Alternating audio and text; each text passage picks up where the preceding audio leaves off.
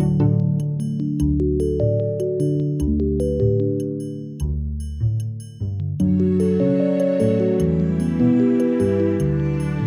and welcome to Bonnets at Dawn, the show that explores the lives and works of women writers from the 18th, 19th, and 20th centuries. I am your host, Lauren Burke. And I'm your host, Hannah Chapman. And this week is the second episode of our Silas Marner read-along. Last week, we chatted all things George Eliot and discussed the first 4 chapters of this amazing little book.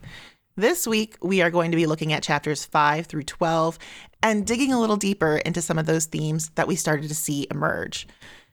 Before we find out what happens next, Hannah, I think you had a note about the on-page, off-page relationship with money that we're going to see play out here. Yeah, so last week I mentioned an essay called The Autobiographical Matrix of Silas Marner by Lawrence J. Dessner, and I'd really recommend this essay too for just like an interesting look at Eliot's relationship to money at this time, her self-consciousness of writing for money, the disgust her publisher John Blackwood felt when she discussed money with him. The word avarice comes up in the essay, which I was like, oh, Scrooge. That's how they describe him in The Muppets Christmas Carol. So I guess it's not a compliment. And yeah, we all know that I have very complicated feelings about George Eliot. And while I'm a fan of her work, I'm not Team Eliot, and we won't be making a Team Eliot t-shirt. And so reading about how she had friends who at this time were like destitute and were like, you're really successful, I wouldn't ask, but like, please, could you just lend me some money? And she's like, no, I can't I don't have like the funds to do it. It just reinforces those feelings because while she's saying no to her friends, she's investing like, I think it was £4,000 in stocks, £4,000 in Victorian times. And it's just like, what the fuck? And she's kind of preaching. She's not really practicing what she's preaching to in her work as well. So that's the other thing. She's complicated. She's a complicated gal. So the essay goes on to draw comparisons to Silas, who's not quite 40, and Eliot, who is a similar age while she's writing Silas Marner, their common love of gold, hoarding, and using it to fill a hole that has not been filled by family or community. And one line from the essay that really struck me was, "The lesson Silas learned when Eppie comes as a replacement for his gold is the lesson Blackwood, for a time, felt George Eliot herself needed to learn." And we'll talk a bit more about autobiographical aspects later this episode and throughout the season, but I just thought I'd leave you with that for now. Yeah, because it was on my mind. Yeah.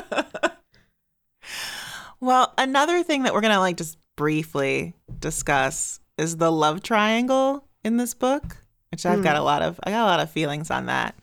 And before we get to that, I just want to take us on another detour into one of George Eliot's entanglements, because this is, guys, I'm going to say it again. I know we said it last week. I don't have the skill to like unpack George Eliot.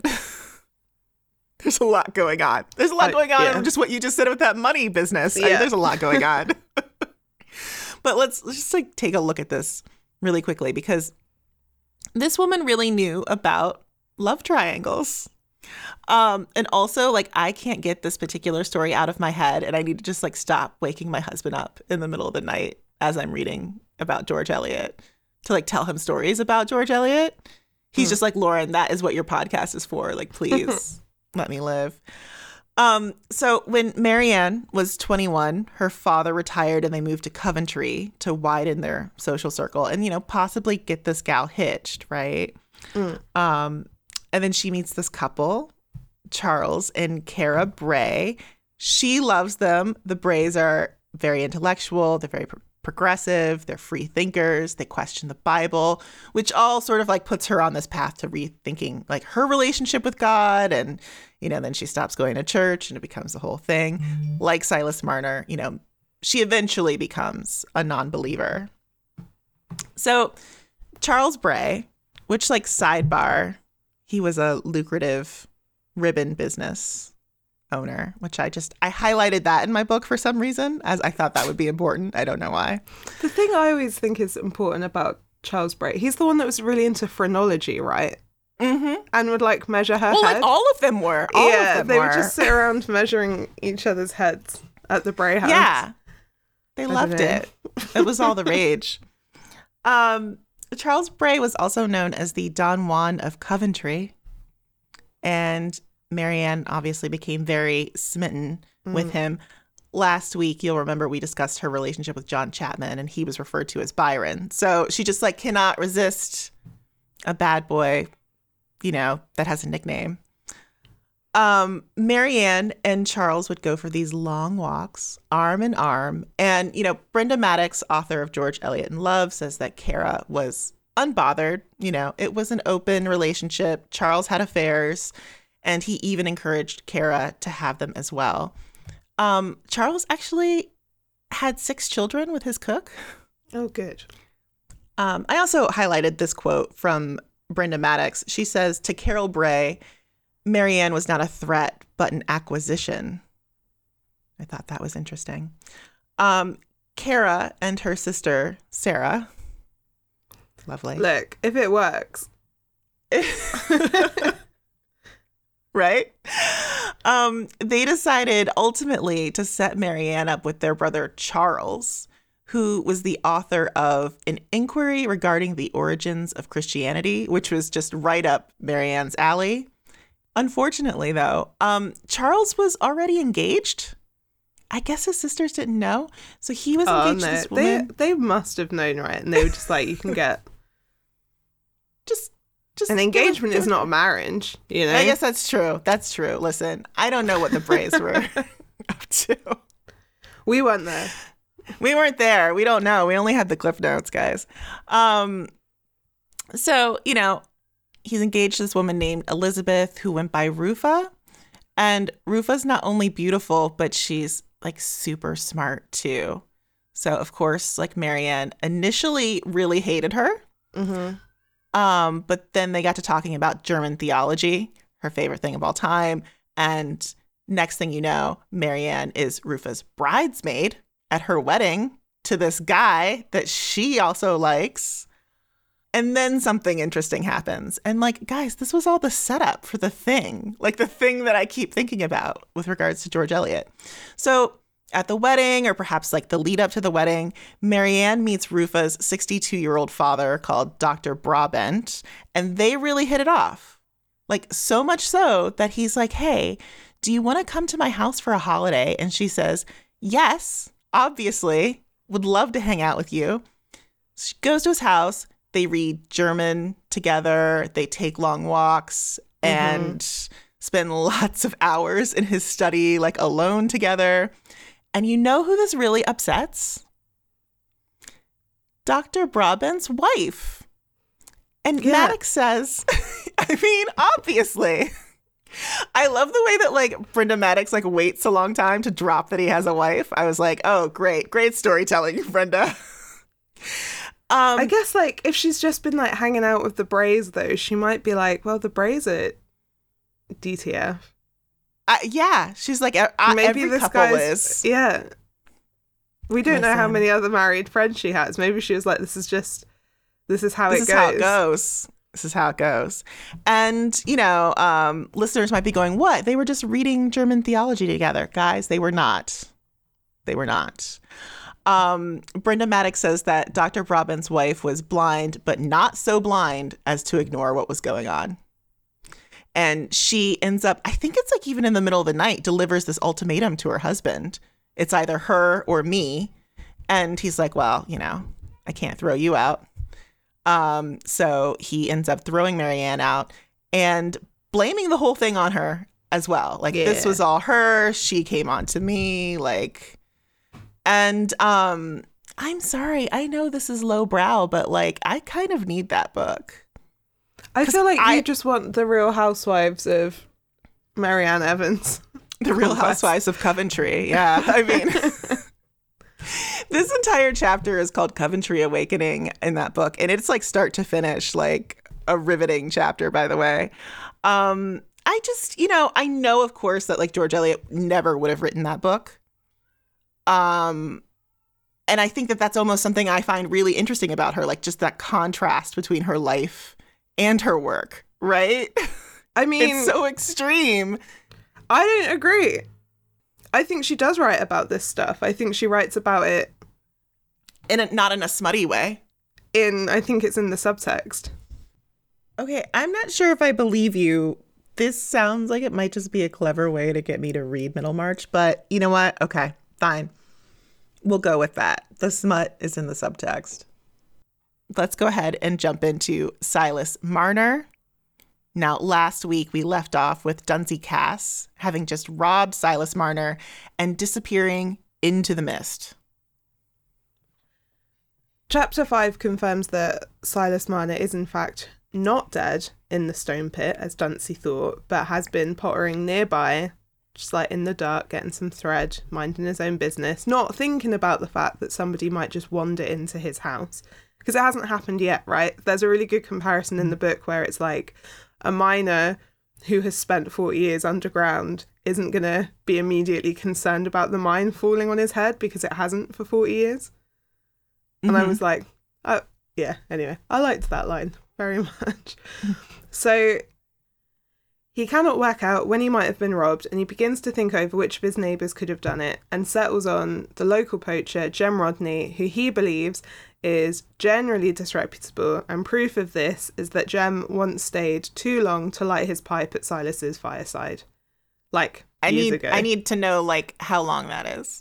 Is it like 2 minutes? Is it 15 minutes? How long is it? How long is it? Like an hour, based on the conversation that happens at the Rainbow. We'll see in a minute. That? I think it could have been like an afternoon. I don't know. So Silas rushes to the pub, the Rainbow, in the hope of finding someone to help him, like the clergyman or the constable or even Squire Cass, because in the evenings, like all of the men are at the pub, basically. Chapter 6 gives us a glimpse of the goings-on in the Rainbow in the run-up to Silas's arrival, and most of the important people that Silas would hope to run into are actually at a party. So it's the less notable regulars that we find sitting around the fire, like the farrier, the butcher, the landlord. And they are having an argument about a cow. Yeah, and as you do. As you do, and a lot of the chapter is this argument about the cow. Mm-hmm. And then Mr. Macy, who I think is the tailor, he tells a story about the Lammeses, which is a local family. They're first arriving in the neighbourhood, and it's just punctuated with all of this like familiarity from the landlord and the butcher, who are just like, oh, tell us the bit when this happens, and tell us the bit when that happens, because these are just conversations that they have every day. You know, it's the same stories. It might not be a cow it might be a sheep they're arguing about, but like the format is going to be the same. She's giving us local country color, which I appreciate, but also am frustrated by because I would like to be getting sex as well. So, you know, that's all I'm saying, George Eliot. That's part of our problem. Just had like such a strong image of like that scene, and then like Silas walks in, but instead of announcing gold, it's like a sexy Silas, and it's the beginning of like a porno. Interesting scene. So the conversation turns to ghosts, with the farrier saying, I'm not going to do an accent. Okay, I was wondering. Sorry, no, I'm not. If ghosts want me to believe in them, let them leave off skulking in the dark and in lone places. Let them come where there's company and candles. So the group is kind of, I think it's a fair point. Yeah. So it's kind of that like, you know, the general consensus is stuff happens that you can't explain. And some people think that it's ghosts, and some people aren't comfortable thinking about ghosts, and some people don't believe in them. But it's just setting up like, this is a community or a neighborhood where the supernatural is kind of accepted. Yeah. And unknown things happening is kind of accepted. And vague ideas about getting what you deserve or things coming back to you. It's, you know, they are religious. They all go to church every week. But at the same time, ghosts exist and witches exist. And that's what, like, one of my favorite parts of the story, actually. It's a way of thinking or a way of being. And I know that there were some comments And like you were saying about it, there's like an intellectual judgment that George Eliot is like casting upon these rural people. But I think like there is an openness to not knowing the answer to something that actually, you know, as the story develops, is like a compliment to them. Mm-hmm. Because they are so used to not understanding everything, and things kind of just happen and things work out. And so it's like there's a good and bad side to it. And I think that George Eliot intentionally is like, here are some of the ways that it can be a problem, but then later, and here are some of the ways that actually it's a positive thing. Yeah. For Silas and Effie. And then, you know, right on time with the start of For chapter 7, right? Silas Marner walks in and everyone is thoroughly spooked. This is handled really well, I think, in the film adaptations, because you're just like, ah! He's a ghost. They've just been talking about ghosts. Ah, there he is. The long pipes gave a simultaneous movement, like the antennae of startled insects, and every man present, not excepting even the sceptical farrier, had an impression that he saw, not Silas Marner in the flesh, but an apparition. So he starts yelling about them seizing Jim Rodney, and his sudden disheveled appearance takes everyone back for a second. They're like, what is going on? Jim Rodney, who has stood right there, denies it. Jim Rodney, who is Jim Broadbent, I believe, in the movie. Oh. But, you know, Jim has an alibi. He has been in the Rainbow all night. All night. He's Sinking like, pints. Guys, I have been drinking all night, okay? In the Rainbow. And by the way, I used to go to a bar named Rainbow. It didn't have it didn't have the W at the end. Did it have a farrier, a butcher, a tailor, a candlestick maker? Only on fancy dress nights. Okay. Like not on the regular. Silas, moved by his own memories of being falsely accused, apologizes sincerely to Jim. He says he won't accuse him, he won't accuse anybody, and he will only try to think about where his money could be. Because of his bad eyesight, it suggested that somebody go back to his cottage and help him look, which I was like, good suggestion. Yeah. They're proactive. I feel like they really are just like, we've got to help this guy out. They were helpful, and this weird guy. These guys were on it. They were like, we love a mystery. We're all drunk. Let's get in on it. The unexpected kindness and trust that he receives begins to work on Silas, though he hardly notices.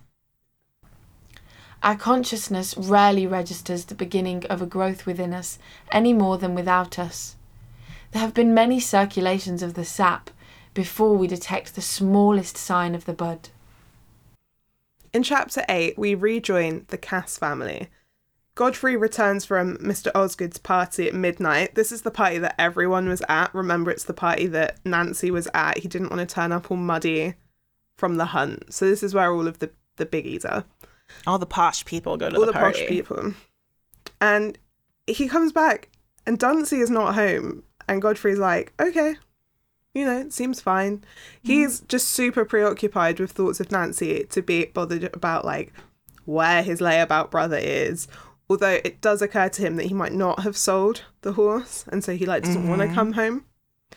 And then the next morning, thoughts of his brother are pushed even further away because news of the robbery has spread, and Godfrey, along with many others, is just caught up in the investigation around the stone pit. The heavy rain of the night before has just washed away all of the tracks, all of the footprints, and basically any evidence, except it has revealed a tinderbox that is found half buried in the mud outside of the cottage. A small minority shook their heads and intimated their opinion that it was not a robbery to have much light thrown on it by tinderboxes, that Master Marner's tale had a queer look with it, and that such things had been known as a man's doing himself a mischief, and then setting the justice to look for the doer. But when questioned closely as to their grounds for this opinion and what Master Marner had to gain by such false pretences, they only shook their heads as before and observed that there was no knowing what some folks counted gain. Moreover, that everybody had a right to their own opinions, grounds or no grounds, and that the weaver, as everybody knew, was partly crazy. Eventually, the tinderbox is connected to a peddler who had travelled through the village about a month before, and the peddler had mentioned using a tinderbox to light his pipe, and also once stopped by the cottage for a drink. And because he had a swarthy foreignness of complexion, which boded little honesty, obviously it's got to be him, right? They're like, listen, we saw a brown person come through here. Probably that guy. If it's not Jim Rodney, it's got to be, it's got to be the peddler, unnamed. Unnamed foreigner. So they're trying to, like, get a description together, right, to identify him. And the conversation turns to whether or not he wore an earring, because he sold earrings, so it's safe to assume that he would have had an earring. Mm-hmm.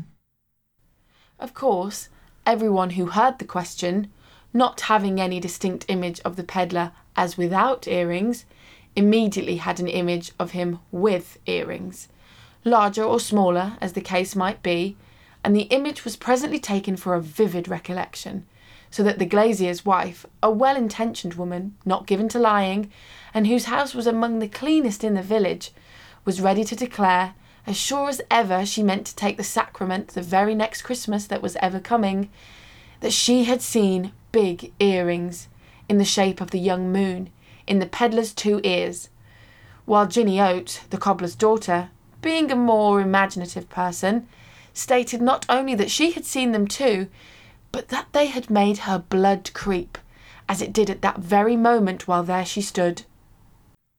So by the time the villagers are done with the story, it's determined that the peddler had to have done it, had in fact been lingering outside of Silas's cottage, and only somebody as blind as Silas Marner would have missed him lurking out there, and that Silas Marner is lucky that this guy didn't kill him. Now, I will say something that I really appreciate about this. One, I think the way that George Eliot shows you through the dialogue and the conversation of this story about the peddler just is getting away from people, and the way they're kind of all doubling down on it and reconfirming it, and like the bias and just showing it. But also, it's set in this like kind of old-timey, out-of-time world, right? And I know for a fact that even as early as the 14th century, crime was handled like in a really specific way in communities. And so you'd have like a tithing group of about 10 men. And basically, if someone committed a crime in your group and you didn't report it or stop it, then you were liable as well, either to like pay for the damage or to have a share of the punishment. And so what would happen a lot is that newcomers, strangers passing through, people that travelled, would get blamed for crimes because if someone outside of your tithing group has done it, then it's not your fault. And that's immediately why having a stranger or having someone who isn't known to the community, even if we're talking like hundreds of years later, it's so ingrained in the way that people respond to crime and think about like who could be, it couldn't be my neighbour, right? Because we watch each other, we hold each other accountable, like, and we know that's not true. But an outsider, someone like Silas, someone like the peddler, much easier to just say, it's this person. And like that really, really struck me when I was reading it. So this chapter actually made me appreciate the fact that the book wasn't a mystery and that Eliot had already told us, you know, who stole the gold. Because it's more about exposing the mindset of the villagers, how they immediately jump to the conclusion about the foreigner versus one of the most privileged guys in town. And then they even take it a step further and cast doubt on Silas himself, you know, asking how much gold could this guy possibly have anyway, and questioning his mindset. It's very interesting and true to life to like watch how it all gets away from them. So meanwhile, Godfrey learns that Dunsey did actually sell his horse, right? But that the horse also died in a hedge. Messed it up. And Dunsey disappeared. So both Bryce, who the horse was sold to, and Godfrey wrongly assume that Dunsey, having killed the horse, is just hiding out from Godfrey and working up the courage to tell his father about the money. And Godfrey is like, I need to talk to my dad about all of this stuff. And also, I should probably just like tell him about being married at the same time, because it's going to suck. Come clean. It's going to suck either way. But, you know, in chapter 9... Get it all out at once. Yeah, he's so resolved. At the end of chapter 8, I was like, okay, chapter 9, he's going to do it. And so he wakes up, he goes downstairs for breakfast, and he lays out almost the whole truth to his dad, who, as we can see from the last 2 chapters, he's just a knob. Like, he's not a nice person. And it makes me think of, like, the reverse of Squire Hamley from Wives and Daughters. Because he's a squire, basically. That's why. Like, they're the same. 2 sides of a coin.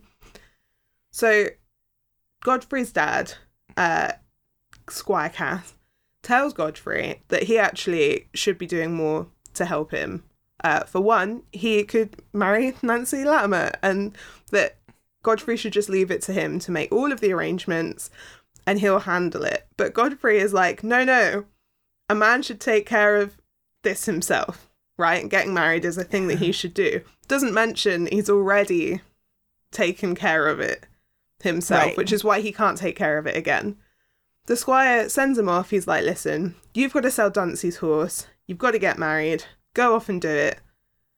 It's a very Alan Sugar-ish send-off. He's like, get out of my sight. Get out of my boardroom.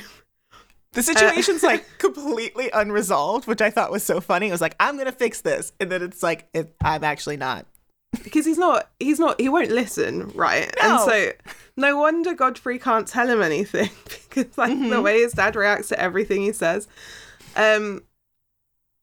Yeah, so Godfrey is then like, okay, so Duncy's going to come back, and Duncy will probably mention the marriage.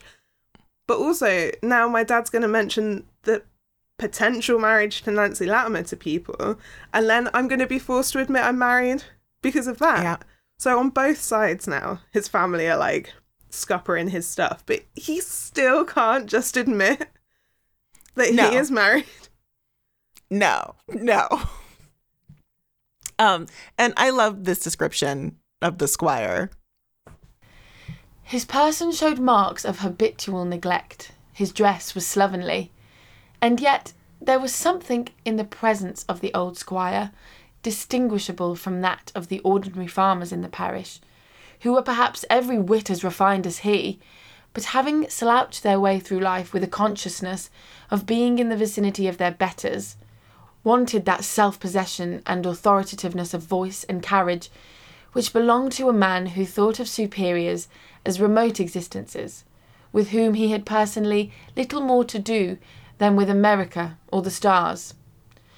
The squire had been used to parish homage all his life, used to the presupposition that his family, his tankards, and everything that was his were the oldest and best, and that as he never associated with any gentry higher than himself, his opinion was not disturbed by comparison. In chapter 10, we catch up with the investigation into the missing gold. What an investigation it is. The tinderbox leads to nothing. They're just like, well, we found it. We don't know. We got this one piece of evidence. We don't have fingerprint technology yet, so it is what it is. As we know, it was a coincidence that the tinderbox was there in the first place, and because nobody actually knows the peddler or anything about him, and get carried away, filling in the blanks with racial stereotypes, it has not been possible to apprehend absolutely anyone. Nobody seems that concerned about Duncy being missing, because it's not the first time it's happened. And Squire Cass, who didn't want him to come home at all, like, hasn't made a big deal out of it. They're like, you know what? He's just probably downplaying it. He's got in trouble. He's run off. He'll probably come back in a few weeks and blah, blah, blah. So nobody connects that he's disappeared, to the day of the robbery. Like, that's what he does. As the weeks go by, the robbery becomes just another topic of conversation at the Rainbow. So, it has given them some good drinking fodder, at least. Yeah, for the next 20 years. Oh, yeah. They're like, remember the time the gold went missing? Great. And they were all there as well. So they can all argue about the details. No, he was wearing a brown waistcoat. Right? He just appeared out of nowhere. For Silas, though, the loss is like a death, and he grieves his gold and the purpose it gave him. And this doesn't go unnoticed in the village, where people had once thought of him as like this cunning creature, unwilling to help others. Now they now see him in a new light, someone who is unable to help himself. His wealthier neighbors send food parcels of like black pudding and pork, and those who can afford no gift like try consoling him by greeting him when they see him. They call on him, just making friends. They're like, "We're sorry, We're here for you, bud. dude. Yeah. We're here for you." It doesn't always land like as intended, but you know, they're trying. Both Mr. Macy and another neighbor, Miss Winthrop, the wheelwright's wife, try and convince him to go to church. They're like, that's going to help. Mrs. Winthrop even takes him some lard cake from the church and has her 7-year-old son, Aaron, sing him a carol. But Silas is unmoved. This is a very funny scene in the movie as well, by the way. I suppose one reason why we are seldom able to comfort our neighbours with our words is that our goodwill gets adulterated, in spite of ourselves, before it can pass our lips. We can send black puddings and petitoes without giving them a flavour of our own egoism. But language is a stream that is almost sure to smack of a mingled soil. There was a fair proportion of kindness in Raveloe, but it was often of a beery and bungling sort, and took the shape least allied to the complimentary and hypocritical. Christmas comes to Raveloe, and despite the merriment in the village, Silas spends the day all alone. Over at the Red House, nobody in the Cass family remarks on Dunsey's continued absence. They're just like, whatever. Except Gottfried, who has this mental exchange with a personified and very vocal like anxiety in the hopes that Dunsey won't be home before the New Year's Eve party. It's like, stay back. Just It's such an arsehole. This man is great at living with secrets. Godfrey doesn't know how long he can bribe Dunsey to stay quiet, and he's been looking forward to spending an evening with Nancy. Yeah, it's like, just if this guy doesn't come home for New Year's Eve, I can still like I can have a one more flirt. day. One Yeah. more day. That's what he's just living. All more of his day. life decisions are like, if I can just hold out a little bit longer, I can go to this next party with Nancy Lammerter. I think Silas Marner should be adapted for like college students 100%. because Godfrey is such a frat boy. So in chapter 11, we're finally introduced to Nancy Lammerter, who we learn has made it clear to Godfrey multiple times she will not marry him. So we're finally getting it from her point of view. Yeah, I had like whiplash when I was like, what? She's not into it. She's like, one, he's hot and cold. So sometimes he's like super interested in her, like super keen, won't leave her alone. And then other times he's just like ignores her, pretends like he's not like, so she's not into that. And also he just doesn't seem to be like a good guy. And like Nancy lives by her beliefs. She's very idealistic. Like she has a moral compass. She isn't always right, but you know, she lives intentionally, and she can tell that Godfrey does not. So she's like, keep this fuckboy away from me. So amidst the hustle and the bustle of the women getting ready for the party, we're introduced to Nancy's Aunt Osgood, the Miss Guns, and Nancy's sister Priscilla. We learn that not only did Nancy previously turn down her cousin Gilbert Osgood's proposal because they are cousins. So, I mean, that I gave Nancy a big tick for that one on the decision making. I was back and forth on it. I was like, well, on one hand, on the other hand. It's just funny. She's like, she didn't marry him because they were cousins. And I was like, I assumed that would have been fine for her. But I guess not. No.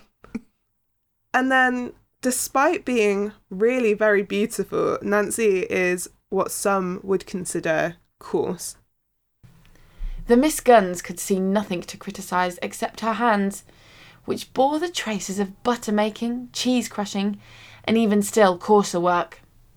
But Miss Nancy was not ashamed of that, for even while she was dressing, she narrated to her aunt how she and Priscilla had packed their boxes yesterday because this morning was baking morning, and since they were leaving home, it was desirable to make a good supply of meat pies for the kitchen. Side note about this whole scene, I really appreciated her sister Priscilla and her whole bit where she insists that she is ugly and is like, the Miss Guns get it, because they're butters as well. So that was another part in the book where I was like, more of it. What's going on here? So funny. Yeah, us ugly girls. Yeah, gotta stick together. And the Miss Guns are like, excuse me? So Nancy goes downstairs and she sits between Godfrey and Mr. Crackenthorpe and has this sort of Lizzie Bennet moment where she's looking around her and she's like, oh, to think I could have been mistress of all this.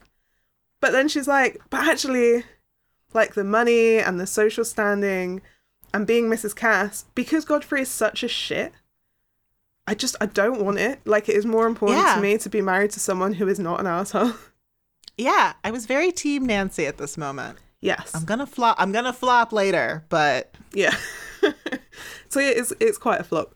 So eventually, after some interference from Mr. Crackenthorpe, Nancy and Godfrey get up to dance, and we do witness a bit of a flirt between them, especially because Nancy's dress gets ripped and they're forced to go and sit down on the sidelines, which sets everyone's tongues wagging because they're like, oh, off they go, young love, including Godfrey, who is a simpleton. And he's like, mate, she wants to get me alone.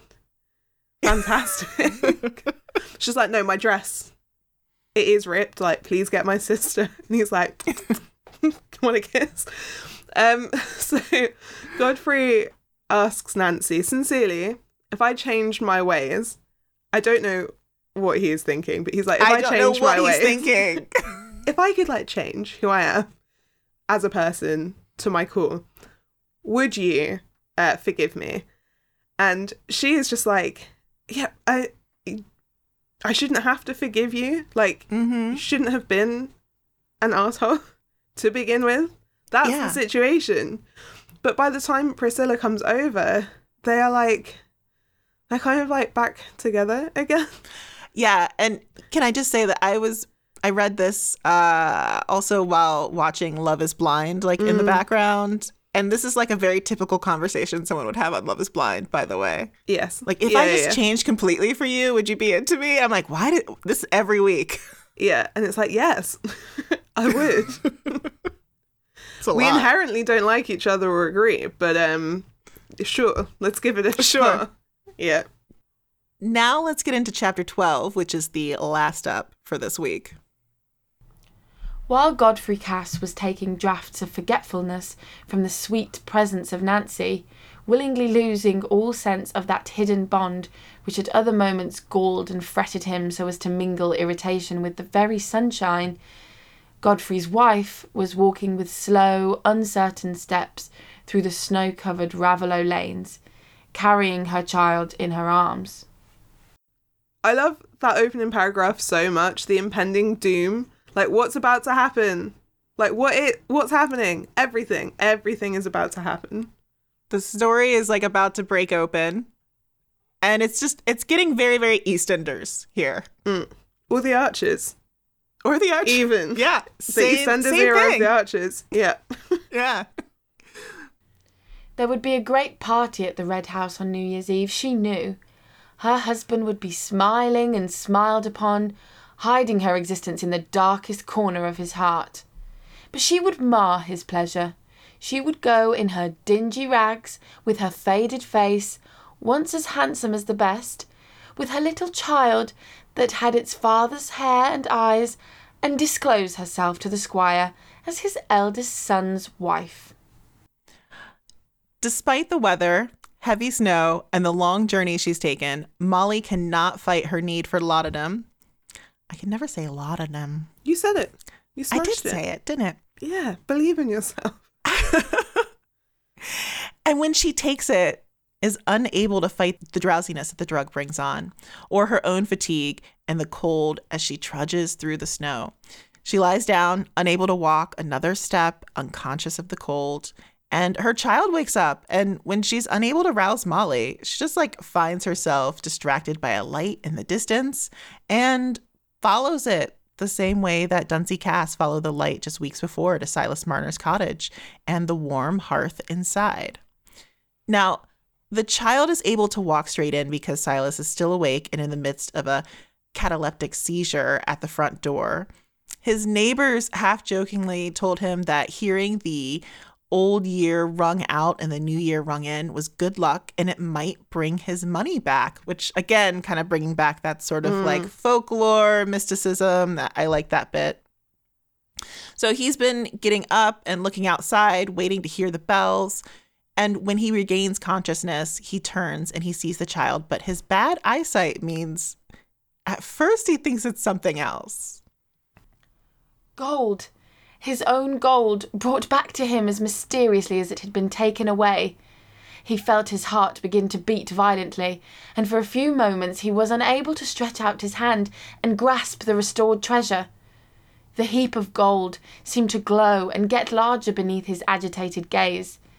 He leaned forward at last and stretched forth his hand. But instead of the hard coin, with the familiar resisting outline, his fingers encountered soft, warm curls.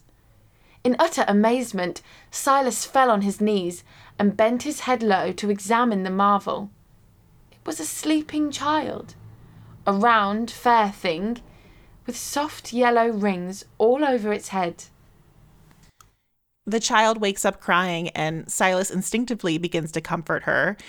And Silas realizes she would have been walking out in the snow and goes to the door where she cries out, "Mammy." He follows the quickly disappearing tracks, and there, half covered in the snow, he finds a body. And that's where we're going to leave Silas and the mysterious child for the time being. Yeah. I love that chapter. Great. I mean, great. What a thing. New Year's Eve to Yep. just turn around and find a child in your house. I mean, I don't know if it's a blessing or a curse. I would be scared. So I did want to pick up on a thread from last week's episode and our conversation around the fairy tale elements of Silas Marner, and I promise that I won't go on about it as much this time. I will in future episodes again, sorry, but not this time. Lauren, would you read this quote for me? It's from Susan Stewart's Genres of Work, The Folktale and Silas Marner. Eliot calls forward many particular references to English folklore. For example, she emphasizes Silas's use of the makeshift jack for cooking over his fire, recalling the English household fairy Wagga the Wa, who likes to perch on the jack and who can be appeased and entreated with bits of his favorite food, pork, the kind of morsel that the ladies of Raveloe often share with Silas. She then goes on to say that this all basically reinforces the other parts of the novel where Silas is treated as a useful gnome or brownie. Yeah, he's not a person yet. He is a creature. And yeah, I just love that image of Silas Marner the gnome being fed his bits of pork at Christmas and being encouraged to come to church. And I think it's a really nice step on from the image of Silas Marner the crone. And it carries on that idea of wanting to keep him on your good side. But what I'd really like to talk about this week, because we've had so much Godfrey stuff, is sympathy and who deserves it. And I know that you're going to have a lot of thoughts on this. I mean, yes.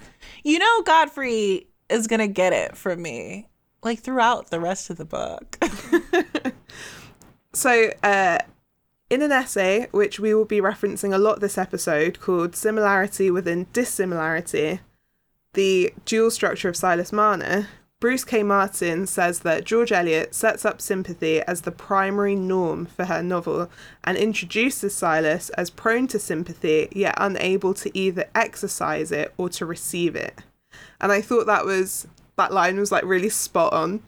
Mm-hmm. And I'm realising now that it's my sympathy towards Silas Marner that draws me to him, not unlike the way the villagers of Raveloe are drawn to him after the robbery. Yeah.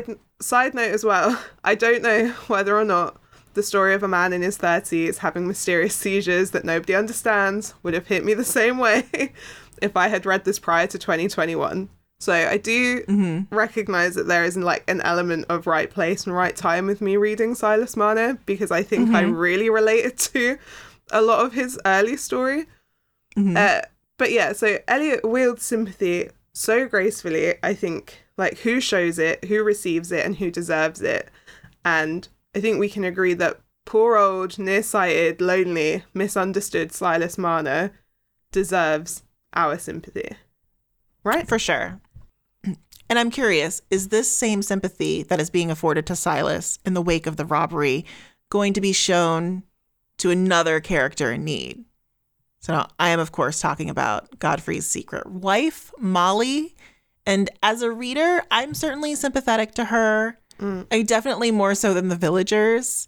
And I have to say, I love that Silas Marner is a short book, but man, I am like just mad that we actually don't get more on this Godfrey, Molly, Nancy situation, because I think that that is so interesting. And I think actually like there's so much more that could have been explored there. And also, if anyone knew about love triangles, I think that we have established that it was George Eliot. Oh man, you're gonna love Middlemarch so much. There are so many love triangles in Middlemarch. I mean, Molly doesn't even... I think the sad thing is that, like, we see the restorative power of Raveloe, and Molly doesn't... It's a spoiler. She doesn't get there, right? Yeah. Yeah, she doesn't. Because George kills her. She's like, you carried the child to the cottage. You're done. Your purpose has been... Yeah. This journey on New Year's Eve was a premeditated act of vengeance, which she had kept in her heart ever since Godfrey, in a fit of passion, had told her he would sooner die than acknowledge her as his wife. It is seldom that the miserable can help regarding their misery as a wrong inflicted by those who are less miserable. Molly knew that the cause of her dingy rags was not her husband's neglect, but the demon opium to whom she was enslaved, body and soul, except in the lingering mother's tenderness that refused to give him her hungry child. She knew this well, and yet, in the moments of wretched, unbenumbed consciousness, the sense of her want and degradation transformed itself continually into bitterness towards Godfrey. He was well off, and if she had her rights, she would be well off too. It is a really interesting choice cutting to Molly out of the blue like that, and I think it does say a lot about how Eliot relates to the character, who is a woman on the edge of society. She's an outcast just like Silas Marner, but for different reasons. And Dessner says, no stock figure, no simple agency of the plot. Molly knows that opium, not her husband's neglect, was the cause of her downfall. Yet this knowledge does not preclude the sense of her want and degradation from being transformed continually into bitterness towards Godfrey. George Eliot is aware, from what source other than her own real or imagined experience, of the interplay between reason and emotion, of that shifting borderline between consciousness and unconsciousness, of the oscillating transformations between feelings of guilt and those of wronged innocence. Drugged, repudiated, and outcast, but embittered more with herself than with others, Molly sinks into the snow, choosing the easy pillow of annihilation. All that remains in the instinctive clutch of her arms towards the child. The anxieties George Eliot suffered find expression in an intensified but harmless projection. The suicidal impulse is allowed to overwhelm Molly. George Eliot tries out how it feels and sounds to imagine and articulate her own worst fears. I thought that was so interesting. Yeah. And there is more, the essay goes on to talk about George Eliot's feelings around being a parent and parents, but that has to wait until the last set of chapters, because it's like, you don't want to spoil any of the rest of the story. But there is so much like angsty George Eliot in here, and it makes sense because she had such a shit year the year before, and she's like, gonna dump it into this fairy tale about an old blind man. She's not all right, is she? No, that's what I'm saying, Hannah. That's what I'm saying. No, I agree. George Eliot is not all right. All right. Maybe now is a good time to just get into Godfrey a little bit. Mm-hmm. Just a little bit, because he's a mess. And one thing I really responded to in the book is how in the beginning, I think George almost sets you up to believe, or maybe this is me jumping to this conclusion. Like, oh, you've got two brothers. One's good, one's bad. Oh, no, I think what she's setting up is like the way that they are viewed in Raveloe. In Raveloe, yeah. And then you come to realize they're both so terrible. Yeah. They're both awful. And there's four of them, but we don't care about the other two. We don't care about the other ones. I always forget about them because, what are they up to? So earlier I had said that I wish, we had more of the Nancy, Molly, Godfrey dynamic. And where I really felt this was in chapter 11, while Nancy and Godfrey were interacting at the ball. Like, what, that whole business, it's like so intense, and it's like back and forth, and there's like so much going on. She's fed up with how he's blowing hot and cold. Obviously, he's now being honest with her about Molly, but he's just like also not taking any responsibility for the situation, which is entirely of his own making. And one line in particular that I highlighted, because he sounds like a guy on Tinder who is like playing the field and then somehow like shifts blame to like the women for two-timing him. Like he like makes up a whole situation in his head. It's like, well, this is her fault. So this quote, I mean, this whole section was wild, but this quote, I was like, I cannot let this stand. He says to Nancy, "You're very hard-hearted, Nancy," said Godfrey pettishly. "You might encourage me to be a better fellow. I'm very miserable, but you've no feeling." I've definitely gotten that text. That quote is like one of the many quotes that made me go, well, this story we can do a modern adaptation of this story. 100%. Still works. So yeah, but that whole section, completely wild. Guys, just read chapter 11. If you don't read the book, just read chapter 11. It's my advice 14, to you. which we'll talk about next week. But those are they're two standout chapters. Amazing. I think Godfrey is really interesting, though. Like, I enjoy reading the Godfrey stuff because he's for sure an arsehole who just does not think he is an arsehole. And Eliot also doesn't seem to, like, be able to make her mind up about him, which is why I think we are getting those chapters from Dunsey and Molly's point of view.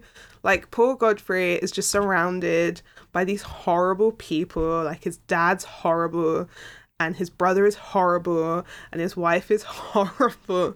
And all he wants is to just marry Nancy, who he actually loves. And his brother forced him to marry Molly. We're told. We're told. No evidence of it. Listen. Grain of salt. Well, that's the thing, because George Eliot doesn't say Godfrey was forced to marry Molly because of Dunsey. It's given to us with Godfrey being like, yeah, and Dunsey probably made that happen.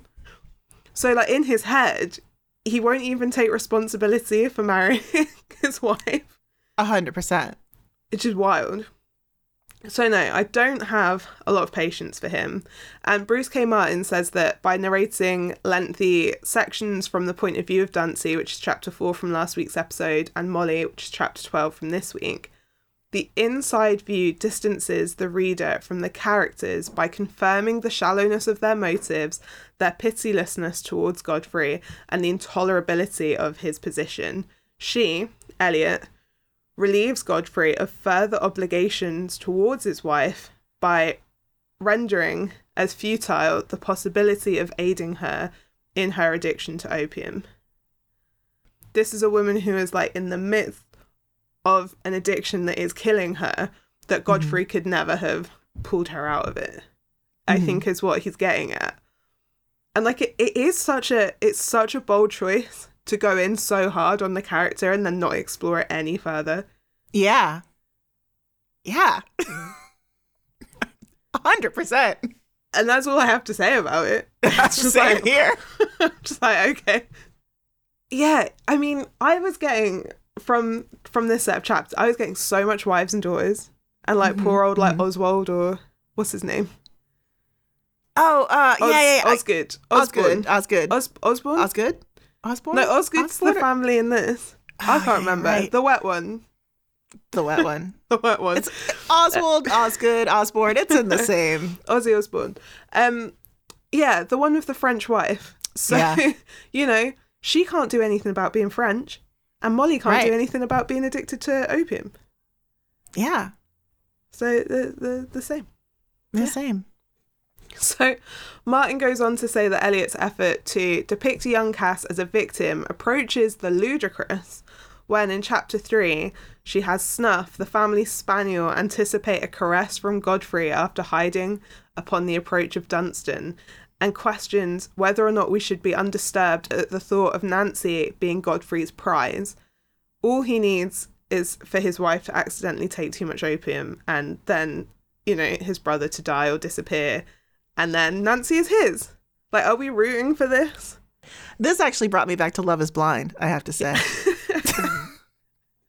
Because there are men on that show that they desperately want something to happen. They want something bad to happen. Eye drops guy. Well, there's that guy. Well, Cole, are you? Cole? Yeah. I think Cole's a Godfrey. Cole is a Godfrey. He's a Godfrey. That's such a good shout.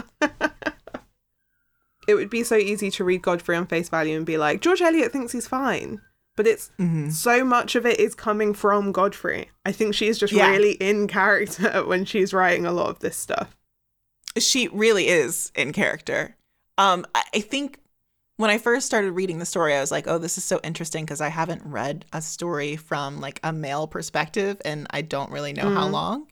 And I haven't really read a story I feel that isn't dealing with like women's issues in some way for so long. But then when you get inside Godfrey's head, you're like, oh, well, this is really unpacking this kind of person. And that's essential work. It's essential work. And also she could have written about this situation from the point of view as a woman, but I think it's so valuable for her to spend that time in Godfrey's head. Mm-hmm. And like we get a chapter from Nancy, we get a chapter from Molly, but really it's about kind of exploring like what is driving a man like this to behave. One thing that I think lets the book down, I know, one thing, I don't think her like narrative voice, like when she steps out of the characters and then it's the narrator and it's very much George Eliot is speaking. I think that's very messy. It's all over the place. It's not consistent. I think that's something that like Jane Austen is very good at. I think it's one of the reasons that like, you know, even in Emma, where you're kind of like, your viewpoint of the book is completely shaped by what Emma knows. And so as Emma learns more things, what the narrator is telling you kind of shifts alongside it. Whereas I think Eliot, she wants to comment as herself, but then she also wants to comment as if she's like an old man telling you a fairy tale around the fire. Yeah. And it's just inconsistent. And I think that something that would have helped tie all of these kind of disparate chapters from different people's point of views together is just her figuring out who the narrator is it her, is it someone else, and editing. Yes, 100%. And also I think, you know, I mean, this is going to sound so basic, but like her, like just as we were pulling quotes for the voice actor, like you notice her run-on sentences. Like she has got colons and semicolons and dashes and lots of commas. Like these are long sentences and they're beautiful. They're beautiful bits of description, but she's not concise. So like Austen's narrators are so snappy and concise that it's really easy to sort of differentiate that narrator voice and the character voice too. Really allows you to jump back and forth so easily, which is why Austen's such a like visual writer and adapts so well, I think, is part of it. And why I think maybe Eliot adapts a little less well. But I think Silas Marner is a good adaptation, but she does have all of this like beautiful narration and internal conflict that's missing. So that's it for this week. In our next episode, we'll learn what happens to Molly and her child Will Gottfried admit to being married? Will Gottfried admit to any of his mistakes? I mean, spoiler, probably not. We will be sure to post links to all the articles that we've mentioned today in our discussion thread. And Hannah, if our good listeners would like to join in the conversation, where can they find us? You can find us, as always, on Instagram and Twitter at Bonnets at Dawn. You can email us at bonnetsatdawn@gmail.com. You can join our lively discussion group on Facebook by searching for Bonnets at Dawn. And you can buy our book, Why She Wrote, in English and Spanish, wherever you get your usual literary fix.